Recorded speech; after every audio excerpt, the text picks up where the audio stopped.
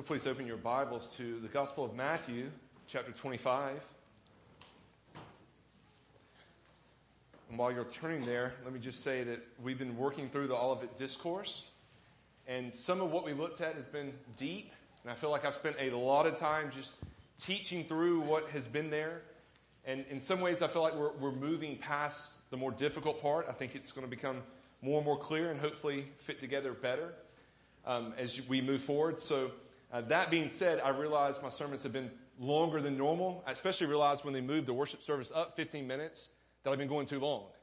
That's not really why they moved it up, okay? And I'm glad they moved it up. It's for a good reason. But more than likely, you're always scared when you say this because then it ends up being really long. But I think we'll be back more to a normal time as we look at this passage. It's a little bit more clear and probably will require considerably less teaching. Even as I say that, though, let me remind you that if you have any questions about anything we looked at the Olivet Discourse, please submit those to the church office or you can email them to me. And the elders want to try to give answers. We're going to kind of base our response based on how many questions we get. How long do we need to devote to answering questions? We've had just a few verbally, but if you have any you'd like to submit, please do so, and we'll seek to try to answer those. As I said from the beginning, this is not that we have some official stance in the church. We're trying to teach God's Word faithfully, and the reality is we're dealing with things that are really difficult. And great men have interpreted many different ways, and we're trying to do the best we can. And if you have questions, we want to try to make things as clear as we can for your sake and for the sake of the church. So please feel free to submit those. Right, we're moving now to Matthew 25, and we're looking at verses 1 through 13 today, the parable of the 10 virgins. Look there with me as we read together. Then the kingdom of heaven will be like 10 virgins who took their lamps and went to meet the bridegroom. 5 of them were foolish, and 5 were wise. For when the foolish took their lamps, they took no oil with them. But the wise took flasks of oil with their lamps. As the bridegroom was delayed, they all became drowsy and slept. But at midnight there was a cry, "Here is the bridegroom, come out to meet him." Then all those virgins rose and trimmed their lamps. And the foolish ones said to the wise, "Give us some of your oil, for our lamps are going out." But the wise answered, saying, "Since there will not be enough for us and for you, go rather to the dealers and buy for yourselves." And while they were going to buy, the bridegroom came, and those who were ready went in with him to the marriage feast, and the door was shut. Afterward, the other virgins came also, saying, "Lord, Lord, open to us." But he answered, "Truly I say to you, I do not know you. Watch therefore, for you know neither the day nor the hour." Let's pray together. Oh Lord, we do again thank you for your word and pray, asking for your Spirit's help in understanding this. Although we've acknowledged in some ways this seems more easy than what we've seen already in the Olivet Discourse, yet you're still speaking in parables, or Christ spoke this in parable. And so we need help to discern what is the meaning of the parable, and we pray for your Spirit's help in that. Lord, apply the truth to each heart here. We ask in Christ's name. Amen. Now, you may remember last week we began really a transition in the Olivet Discourse. I argued that starting in chapter 24, verse 36, we see Jesus answer the disciples' second question, which was concerning his return and the end of the age. And unlike the destruction of the temple, which he spoke about previously, no one will know when he will return and bring an end to the age, because no signs will be given. That's what we've been seeing all along. Before I'm even jumping into the passage, you see again in verse 13, you know neither the day nor the hour. And so again, we see that same message being repeated here. And we saw that last time Jesus teaches us that about this by using historical events, parables, and illustrations. We saw 3 such examples, historical examples previously. Today we're looking at just one of the parables, the parable of the 10 virgins. And so I'm really going to spend a time just trying to explain the parable. I want to be careful at the same time because we know not everything in the parable is meant to have meaning. There may be things that are necessary to help make the parable fit as a story. But try as best we can to understand what is Jesus communicating in the parable. And then again, Jesus gives us application in verse 13 that I want us to try to flesh out again. All right, so the parable explained. Let's look at the parable. Just to begin with, we see there at the very beginning, then the kingdom of heaven will be like 10 virgins. And so the subject that Jesus is addressing is the kingdom of heaven, or we might translate that and say Jesus' kingdom or kingly rule. And so the subject of this is the kingdom of heaven or Jesus' kingly rule. And what we begin to see is that the kingdom is only for those who belong to Christ. I think that's one of the messages we see here in this parable of the 10 virgins. The kingdom, not everyone gets into the kingdom. The kingdom is only for those who belong to Christ. Just as we try to understand this, we might ask, what's the meaning of 10 virgins waiting? Because that's not something that happens in our culture. We don't have weddings. When we have weddings, we don't have 10 virgins sitting out waiting for the bridegroom to show up. So this is completely foreign to our culture. I thought Matthew Henry did the best job of the places I looked in explaining this. He says, it was a custom sometimes used among the Jews on that occasion that the bridegroom came, attended with his friends late the night to the house of the bride, where she expected him, attended with her bridesmaids, who upon notice given of the bridegroom's approach were to go out with lamps in their hands to light him into the house with ceremony and formality in order to the celebrating of the nuptials with great mirth. So that's Matthew Henry's language. To say it just another way, you get the idea that the groom is coming with his groomsmen. And he's coming to the house of the bride. We could translate it any way we want to. He's coming into the church, wherever the wedding might be held. And the bridesmaids are the ones who are waiting for him, not the bride. She's inside. The bridesmaids are out there waiting. And when they come, they light the way for him. It's just symbolic. They're making the way, showing him, here's how you make it to the bride. And so they would light the way for him. And so this was a custom that they would have been familiar with that's completely foreign to us. But hopefully you get the sense of what was going on and why Jesus uses this as a parable. And so as we try to understand the parable then, who's the bridegroom? Well, it's Jesus, right? We understand what Jesus is speaking of in this passage is his return. And so Jesus is the bridegroom that's spoken of. He's already spoken of himself as a bridegroom previously in Matthew 9. Matthew 9 verse 15 says, Jesus said to them, can the wedding guests mourn as long as the bridegroom is with them? The days will come when the bridegroom is taken away from them, and then they will fast. This was, of course, when the Pharisees were criticizing Jesus' disciples for not fasting the way their disciples did. And Jesus said, the bridegroom's here with them. So there we see him referring to himself as the bridegroom. Of course, we could go further and say, there are many illustrations to God being enthroned or betrothed to the church, God's people, or the bride of Christ. And so we see many illustrations of that. But here in Matthew, Jesus has already referred to himself as bridegroom. Now in this parable, he's speaking of himself as a bridegroom who's coming to enter into the kingdom. And then the 10 virgins may represent professing believers, or what we would call the visible church. I think this is important here that we understand.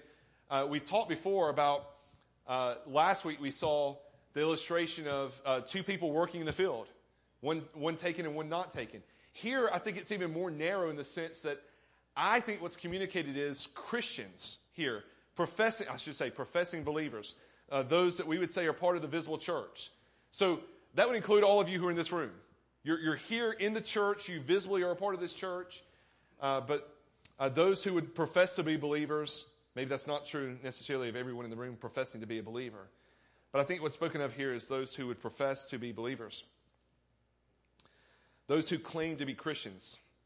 In 2 Corinthians 11:2, Paul writes, for I feel a divine jealousy for you, since I betrothed you to one husband to present you as a pure virgin to Christ. So Paul has this idea that he's married, he's engaged the church to Christ. And so they're waiting for them as a virgin would wait for him to come.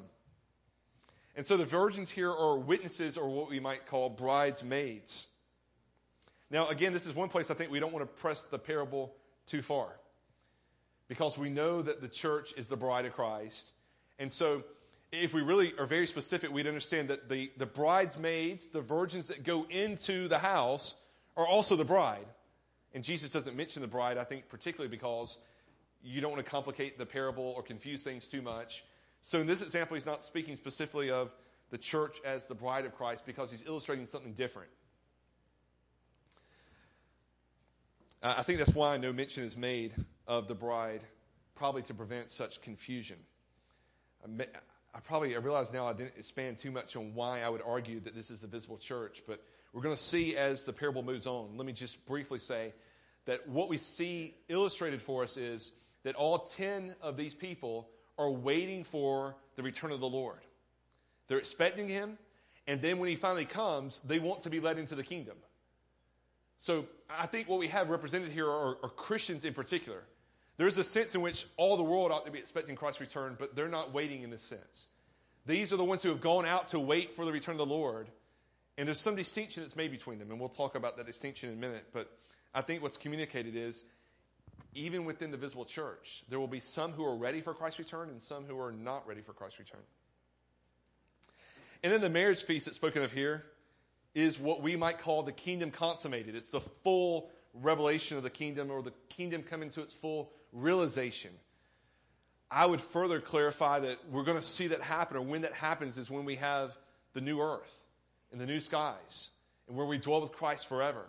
So when it says that this is speaking of the kingdom of heaven, what we have to understand is what's being communicated is when the bridegroom returns, when he comes, he will carry his people into the new earth to dwell with him forever. And so I think that's what's being communicated to us with the marriage feast. This same marriage feast is described in Revelation 19, 6 through 9.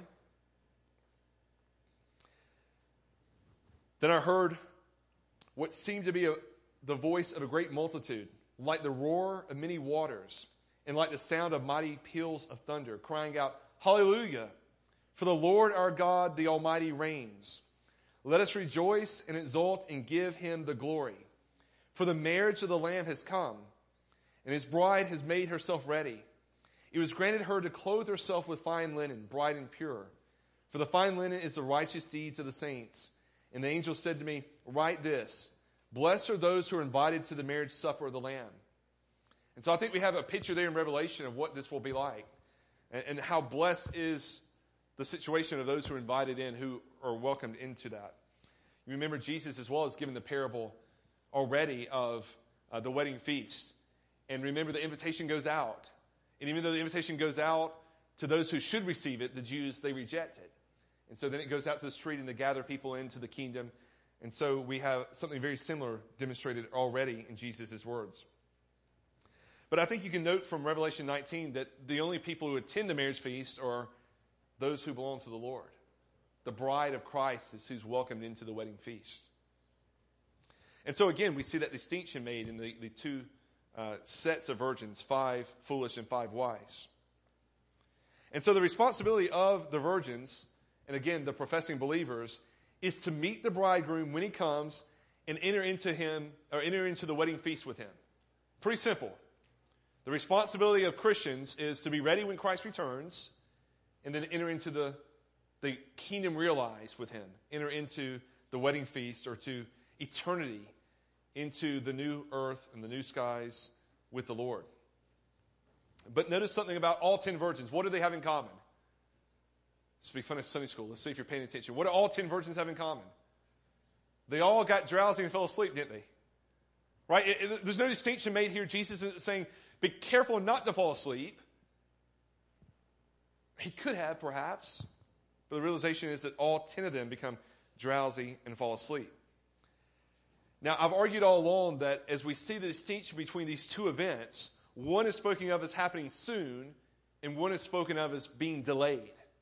Here again, we see the bridegroom is delayed, and the delay leads to, universally, the church becomes sleepy and drowsy. They're not really expecting him to return the way they ought to. And so they get out there originally, they're ready for him to come, and as it lingers, they become drowsy, sleepy. They're no longer attentive the way they are until the cry comes. I think Jesus is speaking to us of the reality of the fact that his delay will cause the church universally to be more drowsy, to be less expectant than they were originally, to think it's not going to come in our lifetime. And I think even as I've encouraged you that we ought to eagerly expect Jesus' return, I think there are ways in which we as Christians say, yes, I want to do that. And at the same time we think, what are the, we like to play odds, right? What are the odds that it's going to happen in my lifetime? It's already been 2,000 years. It's probably not. there's ways in which we all become drowsy and sleepy, and maybe we don't anticipate it to happen. Even if we affirm the truth, Jesus is returning, and it's going to be soon, we think, well, the soon has already been rendered 2,000 years. Could it be longer? Yeah, it could be. Even maybe we're very theological when we go back and we say, the first giving of the gospel, the seed of the woman would crush the head of the seed of the serpent. Yeah, they only had to wait about 5,000 years for that to come true. How long will we have to wait for Jesus to return? Will it happen in my day? And so there may be ways in which we justify it, or we ourselves become drowsy and sleepy. I think that's typical, and Jesus is acknowledging that there are ways that we're going to not expect it, at least not the way the early church may have longed for it or expected it. And while they're drowsy and sleepy, well, let me say it this way. When Jesus returns, when the bridegroom shows up, we see the distinction between the wise and the fool. The foolish ones didn't have the oil necessary. They weren't able to light their lamps. The wise did.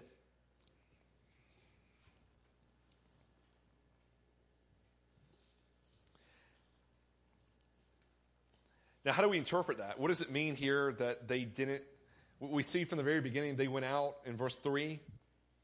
For when the foolish ones took their lamps, they took no oil with them. And then we see verse 7, then all those virgins rose and trimmed their lamps, and the foolish ones said to the wise, give us some of your oil, for our lamps are going out. I think that the key there, verse 8, our lamps are going out. Right? Don't misunderstand. It's not saying that they went out with lanterns and brought no oil originally. I know we don't use lamps, probably a lot, oil lamps. Maybe some of you have them in your house. We have some for emergencies.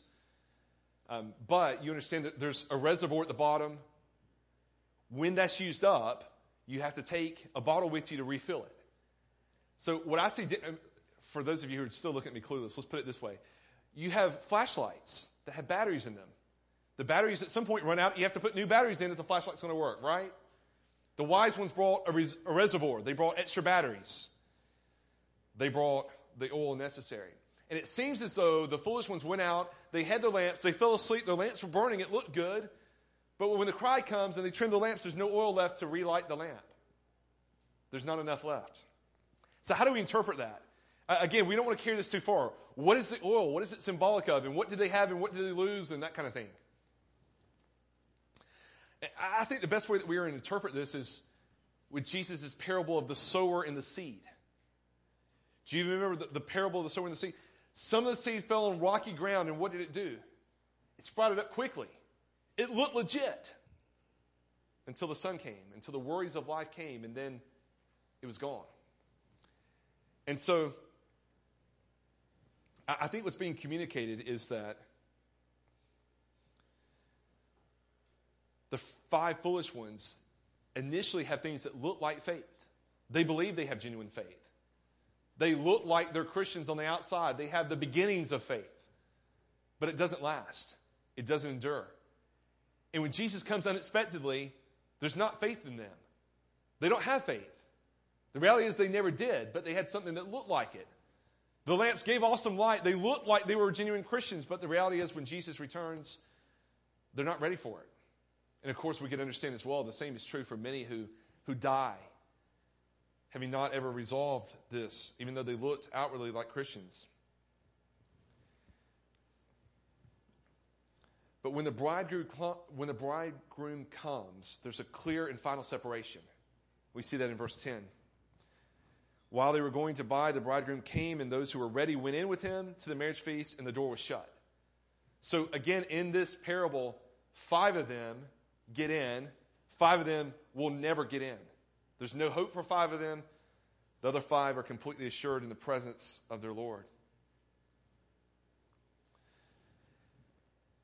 I talked about this some last week, but I want to stress again that what I see communicated in all these is that when Jesus returns, there's no hope for a change in state at that point.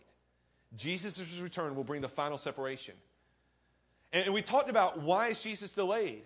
And we said Jesus is delayed so that there would be time for repentance.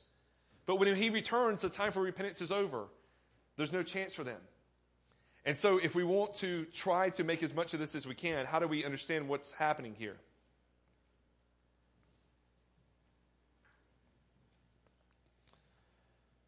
Some are wise and some are foolish. This doesn't mean that it's going to be a 50-50 split. Don't overemphasize the parable and say, well, that means half the visible church isn't saved. That's not what Jesus is saying. It could well be more than half.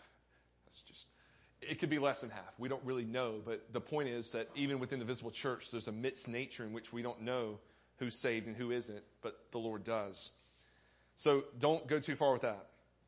But what distinguishes the wise from the foolish is that the wise are prepared for Jesus' return, and the foolish are not.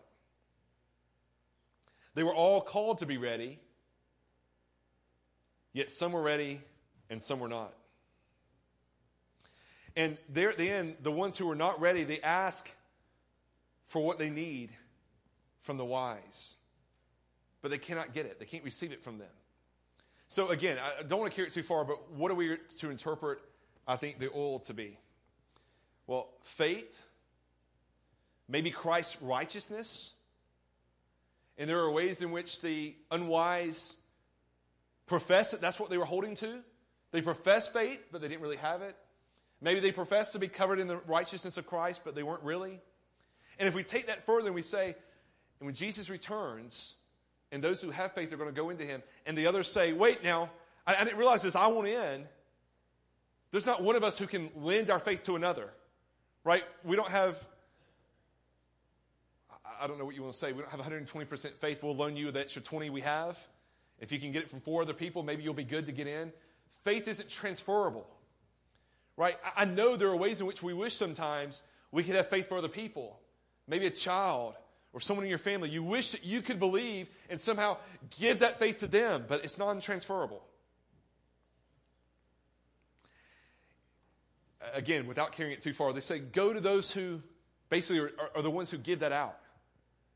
But it's too late at that point. Maybe it's go to the pastors, the missionaries, the Christians who share the gospel, but it's too late to believe at that point. Jesus has come. It's final. There's a separation. And if I want to clarify even further, that we don't make too much of what Jesus is communicating in the parable, if I clarify this further in terms of theology, we know as well that there's no one who wants salvation who will be denied salvation. The fact that anyone desires salvation is the fact that God has worked in their heart to make it alive. He's given life to those who are spiritually dead, which is why we desire salvation. And so, again, we don't want to carry this too far. I think what we see in this is that there were some who were in the church who professed faith in Christ, that when Christ returns, it's clear they're not really Christians, and there's regret. There's a realization that I messed up. But it's too late to make it right. Maybe even I remember being communicated to me when I was much younger, what's called fire insurance. You ever heard this? There are people who present the gospel this way. Just believe in Jesus so you won't go to hell. And there's probably some realization when Jesus returns and all that they've heard taught, and they're not getting into the kingdom, that there's some realization that means I'm headed for hell. And I don't want that. Even if I don't want Christ.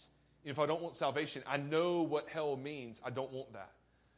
And that's not salvation. And I can say that for all of you in this room. What was communicated to me at one point is presenting the gospel in that way. Scare people out of hell. And I'm saying there may be a place that you understand the seriousness of hell and that you ought to fear that, but that's not really believing the gospel, is it? The gospel is not just a get out of hell ticket. And it seems that maybe when Jesus returns, they realize, I messed up. But it's too late. Their faith still isn't in Christ. Maybe another way of saying this is that we each will be judged by God based on our own faith or lack thereof, and not based on the faith of another. We can't go to someone else and say, lend me your faith in that moment. It's individual. It's on us whether or not we have believed and trusted in the gospel. It cannot be borrowed from someone else. So when the bridegroom comes, I said there's this clear separation, just as we saw last time. And the only ones whom Christ knows are those who come into the wedding feast. Look at verse 12. But he answered, truly I say to you, I do not know you. So these foolish ones, he doesn't know. And we understand from the gospel what that means. It's not, we know God's omniscient. He knows all things. This knowledge is a relational knowledge. That knowledge he knows the believer. It's a loving knowledge. It's almost, although not with the physical implications of this, but Adam knew his wife Eve. There's a change in relationship when that marriage takes place. And so we've been united to Christ. And there's a change in relationship where there's an intimate knowledge of one another. There's a relationship beyond just the external academic or head knowledge. And that's not true for all people. God knows some, and there are some he doesn't know. Maybe we can see this communicated for us in John chapter 10, where Jesus says, I am the good shepherd. I know my own, and my own know me. Just as the Father knows me, and I know the Father, and I lay down my life for the sheep. My sheep hear my voice, and I know them, and they follow me. I give them eternal life, and they will never perish, and no one will snatch them out of my hand. And so Jesus really makes this distinction as a good shepherd. That there are sheep who know his name and they follow him. I think in this passage as well, he distinguishes them from the goats, those who are not a part of the sheepfold, that don't know him, that don't follow his voice. And we're going to see even that same distinction that's made later in verses 31 through the end of the chapter. So, Lord willing, 2 messages in Matthew further on, we're going to see him make that same distinction. But Jesus is communicating to us here, who are the ones who know him? And who does he know? His sheep. His sheep know him. They're the one who hears his voice, who follow him, and they're the one who enter into his kingdom, the ones whom no one can snatch from his hand. And so what does it mean then for these foolish ones to knock on the door and for God to say to them, I don't know you? What does that mean? It means no matter what evidence there may have been externally, there was really never any genuine faith. They never had truly trusted in Christ. They were without faith. And it's remarkable, you see in verse 11, that those foolish ones expect to be let in. Right? They knock on the door after the other virgins came also saying, Lord, Lord, open to us. They have every expectation they're going to be let in. And I think we could say they're surprised when they're not let in. They expect to be let in.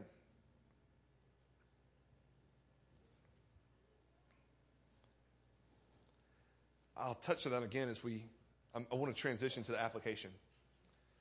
First, the application that I've been trying to communicate all along to us in the Olivet Discourse. That what we see as we move toward Jesus' second coming and the end of the age is that Christ is returning, but we do not know when. No clues given to us. You know neither the day nor the hour.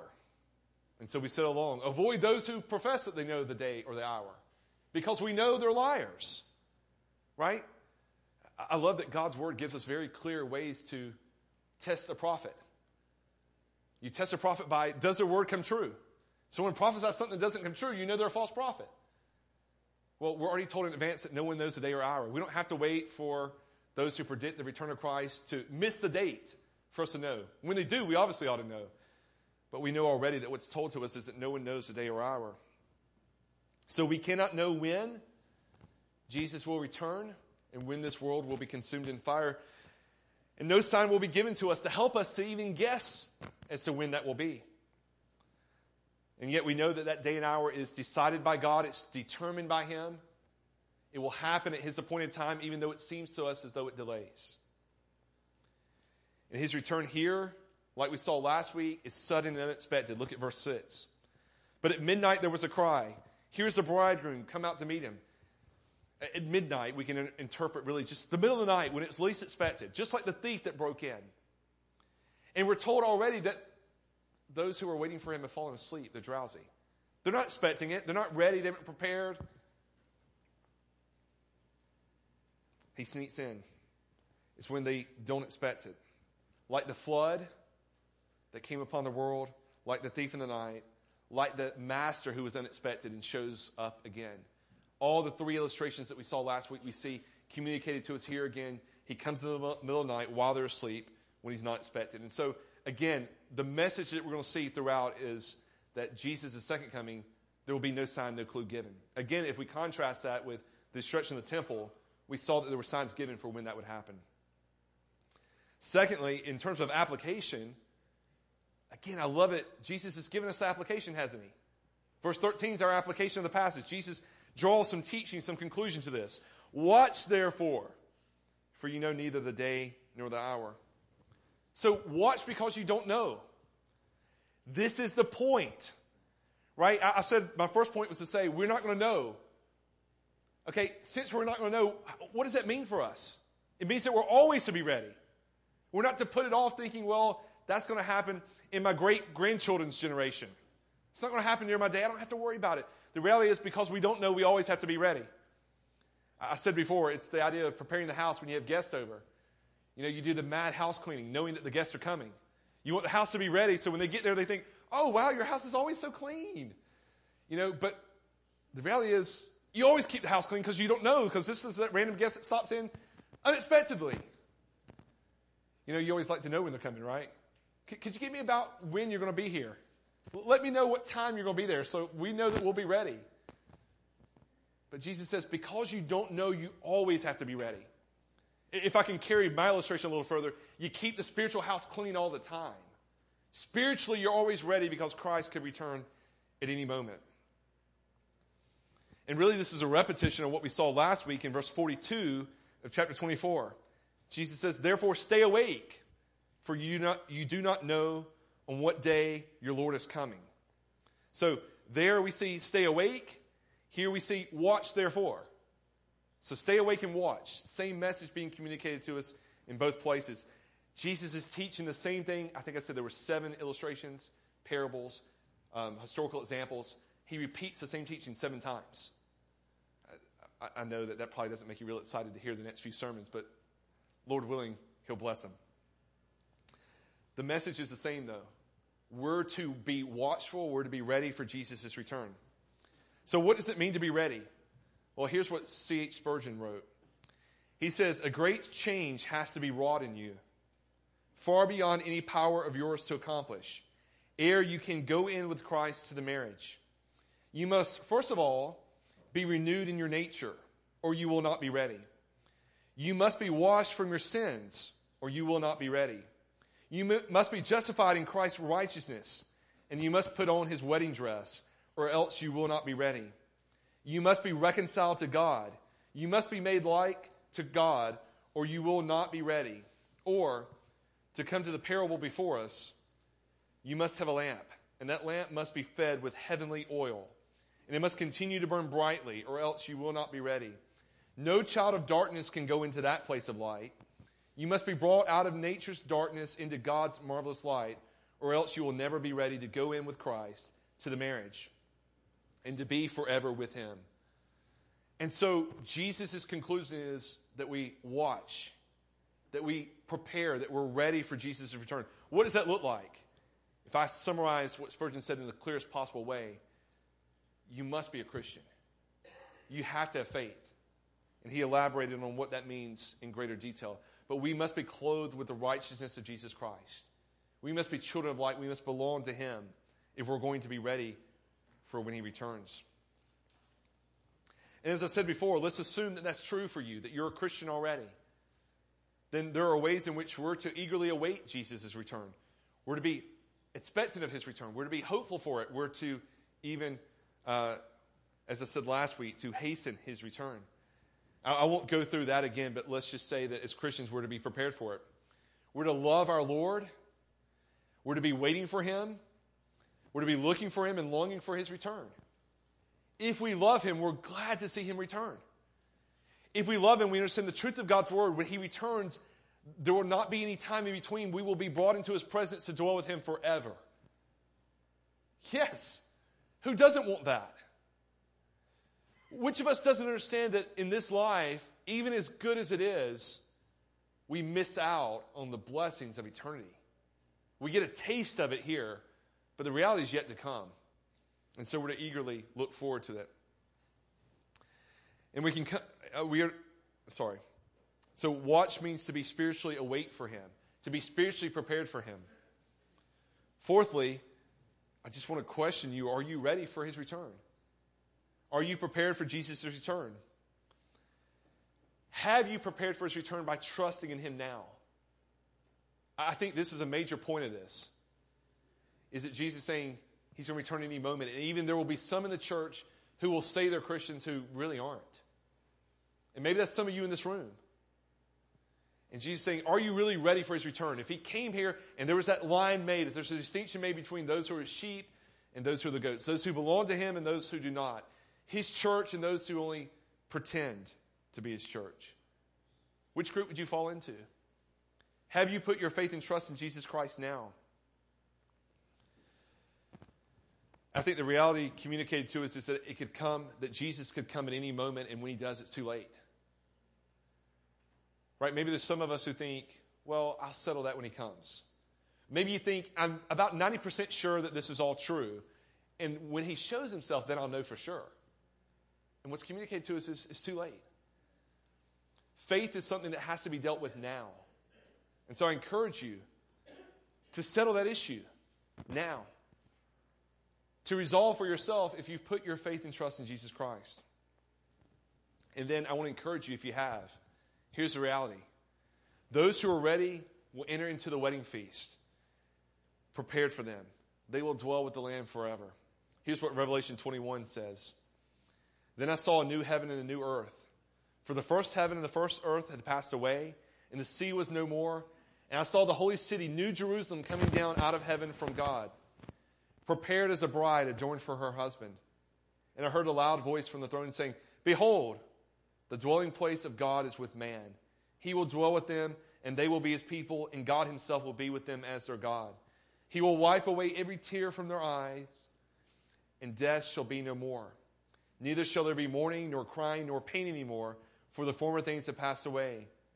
And he who is seated on the throne said, behold, I am making all things new.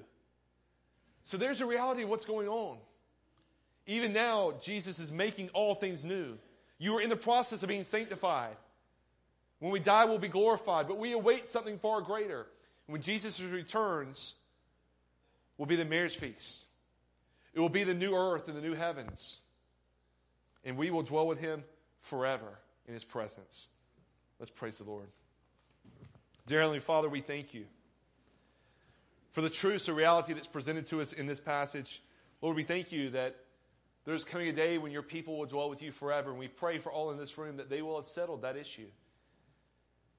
That they will know this day whether or not they belong to your people. Whether or not they are your bride. Whether or not they will enter into your presence for all eternity. Lord, we pray if there's any in this room who have not trusted in Jesus Christ, that they would do so today. That they'd put their faith in him. Lord, we pray for those who have, that this passage and what we're seeing in this would be of great encouragement to them as they long for not only Jesus' return, but the day when they will dwell in his presence forever. Lord, give us a heart that yearns for that more than the stuff of this world. More than all the things that so consume our mind each day, that our thoughts throughout the week would be focused upon Jesus is returning. And I want to be ready for that. And that we would long to be in his presence forever. We ask this in Christ's name. Amen.